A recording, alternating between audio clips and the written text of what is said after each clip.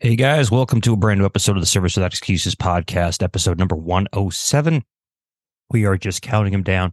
Got some brand new ones coming out.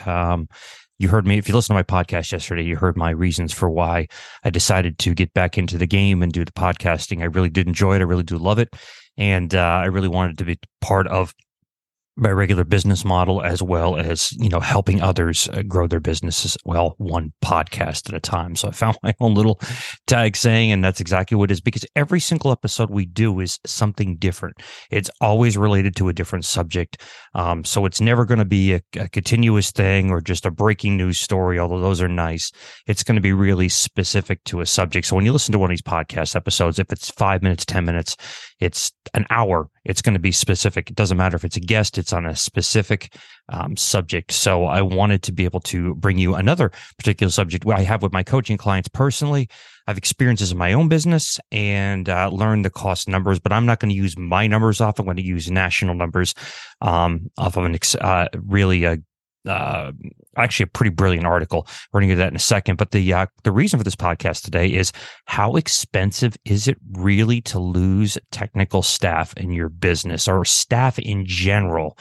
Because obviously getting a technician, if you're a plumbing contractor, is going to cost an awful lot more to acquire a new plumber, especially if they're a journeyman or master plumber, or experienced person. But even for our business, to get somebody on the truck to do hard surface cleaning, to do carpets, to do stuff like that, for our standards, our SOPs, standard operating procedures and systems, or SOPs, you've probably heard that term from me or someone else before, just kind of takes time. I guess there's no real other way to say it. I can't just put somebody on a truck. I don't care if they've worked for another competitor of mine or another company, or they've even owned their own company. I don't know if the quality is going to be the same. I don't know if it's still going to be the same effort and response that we're going to look for out of them. So they're still starting over from the get-go. Yes, they have some real-world relative experience, and that's extremely helpful. But at the end of the day, the way we do things is going to be a little bit different, as is another company. If you go to from our company, it's going to be different. So the whole key of this particular podcast is, how expensive is it? And when is it either not worth it? Well, there's an old saying, you want to hire slow and fire fast. And the reason for that is you want to find out all the information about who you're hiring and who's going to be part of your company and part of your staff. And you want to go through multiple interviews. And I've talked about this in other podcast episodes in the past. You want to do a multi-interview process. You never want to interview somebody and say, wow, I'm going to hire you right then and there that day. Even if emotions are high and you're going, this is the perfect person, I don't want to lose them to somebody else, I really need to get them into my fold very quickly, it's not a good idea. And even if you feel that this person is a real good candidate, then move up your process a little bit and say, listen, I'm going to interview number one today. I'm going to interview number two. It could be tomorrow or the day after, and a little bit go forward. You can move that process up, but you still want to have multiple interviews when it comes to that. And when there's an infraction, a real serious issue, that's when you have to make that decision, because you've done your quote unquote due diligence up front. And keywords are due diligence in that. You've found out, you've done your background check. Sure, there's going to be things you cannot do, things a criminal background check won't pick up. But at least if you try to do them, you're going to be farther ahead. And at that point, if somebody does something, it's a serious issue, and you've done all your diligence ahead of time.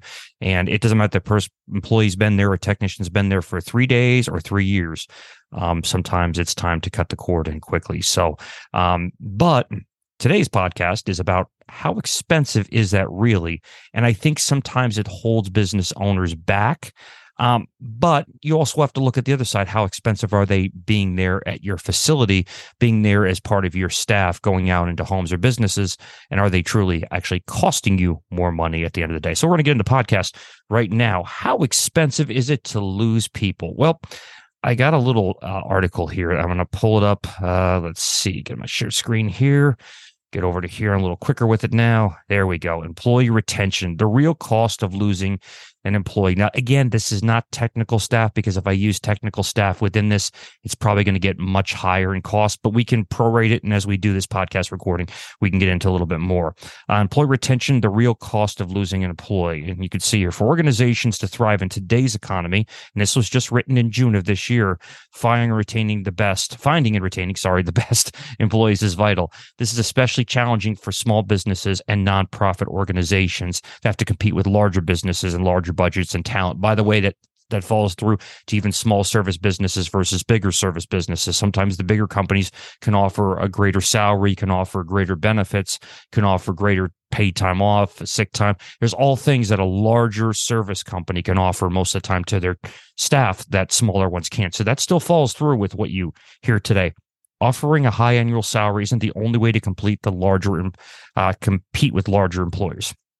Benefits also play a large role in employee retention. If you offer employees benefits that are personalized for their needs, the turnover for your employee rate tends to be lower. And I'm going to parlay on that. I have a colleague of mine that went to work for another company, and his salary was a little bit higher at the new job. And he thought, wow, this is great, I'm going to do better. But he didn't do his own personal due diligence and found out that his health insurance copay costs were going to be higher, not for him as an employee of the company, but for his family. Now, the smaller company, believe it or not, going to a larger company, the larger company actually had higher healthcare coverage costs. I'm not sure how they did that or who is negotiating that, but I would actually question if they're really that great at their job at the end of the day too as well, because it shouldn't be. The bigger your buying rate, the bigger your possibilities, the better off you're going to be. So I don't know how it was, but he had a considerable higher rate. He had about a 20% increase in rate of his pay, but his health insurance for his copay for his family was considerably higher than what he had with the previous small company. So don't assume anything. You got to do your due diligence too.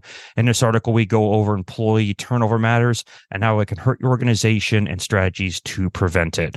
What does employee turnover, why does it matter? According to the Bureau of Labor and Statistics, which is our national regulating agency on it, the number of U.S. employees voluntarily leaving their job has gone up in the last year, and a trend known as the Great Resignation, it's real. This is especially evident in the industries like professional and business services, manufacturing, and retail, which is our service business industries. They're leaving one job and going to the competitor the next day. They're not waiting to find another job. They literally can go the same day and be rehired somewhere else, because the labor pool in our industry is so low and so hard to get for most companies in the service industry. And this is the feedback I get from my clients, and I get from other people that are not my clients. And let's say hundreds are involved in this statement. It's a wide issue, and especially in the service business, because if they feel they're going to get a better deal going down the street to someone else, there's a good chance they're going to go. They're not going to necessarily stick it out. My generation would usually stick it out. Now, I'm 50 or be 50 shortly. So I've been at the business a long time, 30 years. It goes way back, starting way, way, way back. And I could tell you that back then, the mindset was, I'm going to work hard, move up within the ranks of the organization. Sure, I'm going to have a few bumps. Sure, maybe the owner's not the perfect guy, the manager's not the perfect guy, but I'm going to work my ass off, and I'm going to move up the chain. I'm going to move up as quick as I possibly can. And that's gone. That mindset, that thought process is completely gone today, opposed to what it was years ago.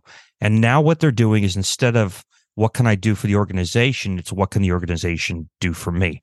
I'm not faulting on either side. I think both have complete merit. I think the hard work to move up has been tested by a lot of people. And if they work for a good employer, they stayed there for their life, their whole career, and then they retired. And then there's other people that, were tested and things did not work out good. So both sides have merit. I mean, really, honestly, it's a commitment on both sides, because we as employers need to find good qualified people that can do the job. Working for New Jersey's Best is not a hard job. It's just a job we need consistency on. We need to know there are certain variables that a person can do to retain their employment here at our company. And I don't know if you're the same way, but I would assume most are. So there's those principles that have to be followed, those systems and procedures that have to be followed. The SOPs, again, standard operating procedures and systems. So those things have to be there, and we want that done. But at the end of the day, our guys work independently. They're in the house, they're doing the job, they're getting to a job site, letting us know how long they're approximately going to be there, letting them know if there's any challenges that they know about ahead of time that's going to delay their time or increase their time, whatever that happens to be. And we know those things, but they're really working independent. I mean, we have tracking mechanisms and we know places, right to where they're at, right to GPS tracking, right to client information. We know, but at the same time, they're on the job running that job itself. So they have to have the freedom and ability to do that. If you're micromanaging your staff members every time they're out there because you're feeling they're not competent enough to handle the job, that's a great way to lose a lot of people very quickly. So think about that. You have to let them run and go. And I think that's a big problem, micromanagement. And that's why I think a lot of turnover has happened now. But again, now it's about what can the company do for me? And if they can't do what I feel is adequate or right for me, I'm going to decide to move on to something else. Again, not a right or wrong issue. Again, it used to be we'd laugh at that and say, listen, we're the ones providing work and opportunity, and how dare they? Well, wisdom and time and hiring and coaching and consulting for different companies, I've learned that's just a stupid statement. It's not, because it has to be a win-win. Just like when you're dealing with your clients, it has to be a win-win for both sides. So think about that. Employee turnover lowers morale. It does. One of the first changes you'll notice after losing employees is a decrease in employee morale. As more employees leave, the ones that may have lost a valuable work friend, which means more than you might think. According to the study of Office Vibe, 70% of employees say that having a friend at work is the most crucial element in a happy work life. Very strong words there. What's more, 50% of the employees and best friends at work repeatedly have feelings of stronger connections with organization. You have a bond between one another. You're working with somebody in a house. You get a rhythm down. If you're a plumber and you got two guys working on a truck, and the usually have a lead person or a master plumber or whatever it is, somebody that's training underneath them, they're going to be teaching the person below them, hey, I need this tool, this needs to get done. If that person leaves, that lead technician or that master plumber or that journeyman plumber has to go and start all over with somebody else, and it is going to lower morale. I can tell you that one of the hardest jobs I had, and when I was in the field, was as a lead tech and a trainer. The lead tech always got new hires right off the bat. And a lead tech, the companies I work for still work for commission. So your job was not guaranteed. Now, I knew I was going to have some back-end stuff that was going to make it up to me, but I had to still work a lot harder in that position. So if I had a new trainee that was great, awesome. But if a trainee was not so good and I had to restart from scratch, it really affected my day and it affected the outcome of the business. So I would say that's a big flag right there. The retainment of the bond between employees, between technicians, between staff is nothing to be joked about. So losing employee, I think we said the cost of employee turnover is high. Perhaps the largest concern employees turnover present is the financial cost of recruiting and training new employees to replace the ones you have lost. While the exact cost of turnovers vary, there is no question it's something employers need to manage. The average cost of losing an employee can cost thousands. Some studies predict that every time a business replaces a salaried employee, it costs 6 to 9 months of salary on average. For a manager making $60,000 a year, that's $30,000 to $45,000 in recruiting and training expenses. However, turnover seems to be varies on wage and role of employee. And I'm going to tell you something. A buddy of mine is a recruiter. Now, he recruits for large companies. They pay him, and I kid you not, thousands, sometimes tens of thousands of dollars to find the right people. Think about that. A recruiter, to get a qualified candidate that lasts with the company more than a year, can make $10,000 plus or more by finding the right candidate. That's how important and that's how expensive it is for employers to find, recruit, and maintain new people. Now, just pass that down to your little business that might be doing $500,000, $1 million a year, a couple $1 million a year, or it's doing $250,000 a year. Just take that whole train and roll it downhill. Take that ball and roll it downhill. It's the same thing. You're spending tens of thousands of dollars in your business to rehire a new technician. Okay, so if you own a plumbing company, rather, an HVAC company, painting company, hell, a carpet and tile cleaning company, I'm going to tell you it's going to cost you 10 G's to find the right person. I'm going to flat out tell you, I've learned it in my own business. I've looked at the numbers. It's very important for me to hire, retain, and manage and work with qualified, high quality people in our company. So think about the cost of what it costs. Going back, we're going to take a 180 back to what we talked about before.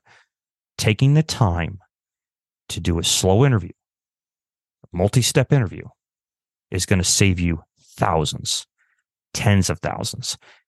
And that's if the employee works out and just leaves on their own. Say they become a bad employee and didn't do due diligence, and you brought them in there and something terrible happened. Could cost you everything you've built up for. Take your time. If you find the right people, mentor them, work with them, and try and keep them, guys. So again, hire slow, fire fast. That's my thought process onto it. So we're going to get down into the very point. For example, some reports averaging costs to replace an employee are $1,500 for an hourly employee. Not terrible. 100% of the 150% of the employer's salary for technical positions, 100% to 150% of the employee's salary for technical positions, which means if that technical staff member is making $65,000 to $85,000 a year, you got your number. All right.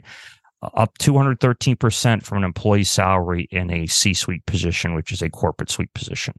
What's the real cost of losing an employee? And you can see these little things. I invite you, I'm not going to go through all of them, but you can see the factors include recruitment cost, onboarding costs, lost productivity, lost engagement, impact with an employee morale, customer service errors, training costs, lost institutional knowledge, and cultural impact on each other. And of course, this is a great article, why so many reasons an employee might leave their current role. And I'll actually put this link at the bottom of the show notes, and you'll see it. And I highly recommend you take your time, find the right people, mentor and train. You should have a mentoring program in your business. If you do not, it's something we require our clients to have. So retainment is huge to people we work with in our company.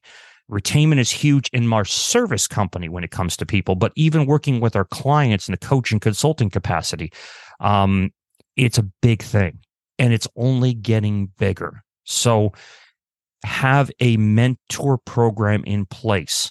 I think that can really change that. Have that mentor program in writing, have it in a systemization output. We have mentor program templates that we work with our private clients on that go through the entire step from the day they walk in the door, day one for training. It has to be training, by the way. I don't care if the training includes some real life stuff and includes classroom training, but there is some serious training right off the bat, because if we don't teach the people that we are going to bring into organization how to succeed, they won't. It's not, unless you've got an AAA lister type employee that is just a top producer, in the immortal words of Chet Holmes. Unless you've got a top producer is not always a salesperson. Top producer is a top producer for your company. And they are so rare. They are right around the 1.5% to 2% of what's out there in the hiring pool. That tells you something. And they're hard to get. So, might have a person that can upgrade to a top producer through time and experience and mostly motivation on their part to make that work. So again, guys, I really want to think about this. What is the true expense of losing an employee? How expensive is it? Shit, it's real expensive, guys. And you know the numbers, by the way. If you track your numbers at all in your business at all, if you're working on financial variables in your business, you're looking at the true costs in your company of holding on to people. You know your own cost. And if you need help with that, certainly reach out to us. We'll be glad to help you with it. We also ask that you go to our website, robmlyon.com. That's ROBMLYON.com. And you can get a lot of information. I write constant new blogs that are only for that. There's a lot of great information. All the podcasts are loaded onto there. Subscribe for our email list. And I will tell you, if you do that, I will send you 5 things every service business owner needs to know right now. It's a course. It's a 25-minute course. It's not like a 5-minute fly-by-night thing.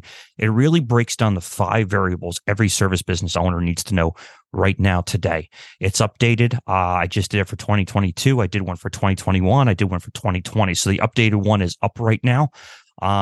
So take that thing. It's free of charge. There's no obligation to it, but leave us subscribe to our email list and we'll immediately send it right out to you, whether it comes directly from a YouTube link where we have it stored or it comes from our autoresponder. No matter what, we're going to get over to you and we'll go from there. And guys, wherever you listen to your podcasts at, subscribe, listen to it. If it's iTunes, Apple Podcasts, if it's Spotify, Stitcher, we appreciate you being here. No matter where you're listening to this podcast, we hope you found tremendous value from what you're getting. Again, I decided to come back on and do this podcast because my true passion is helping others. It's just the way it is. And I hope you can see that when I'm talking to you, when I'm speaking with you, when I'm living this by example in these podcasts. These are not easy to do, but worth every penny if I can help you. Okay, guys, have a great day. I appreciate it. And thank you so much for joining us on the Service Without Excuses podcast here.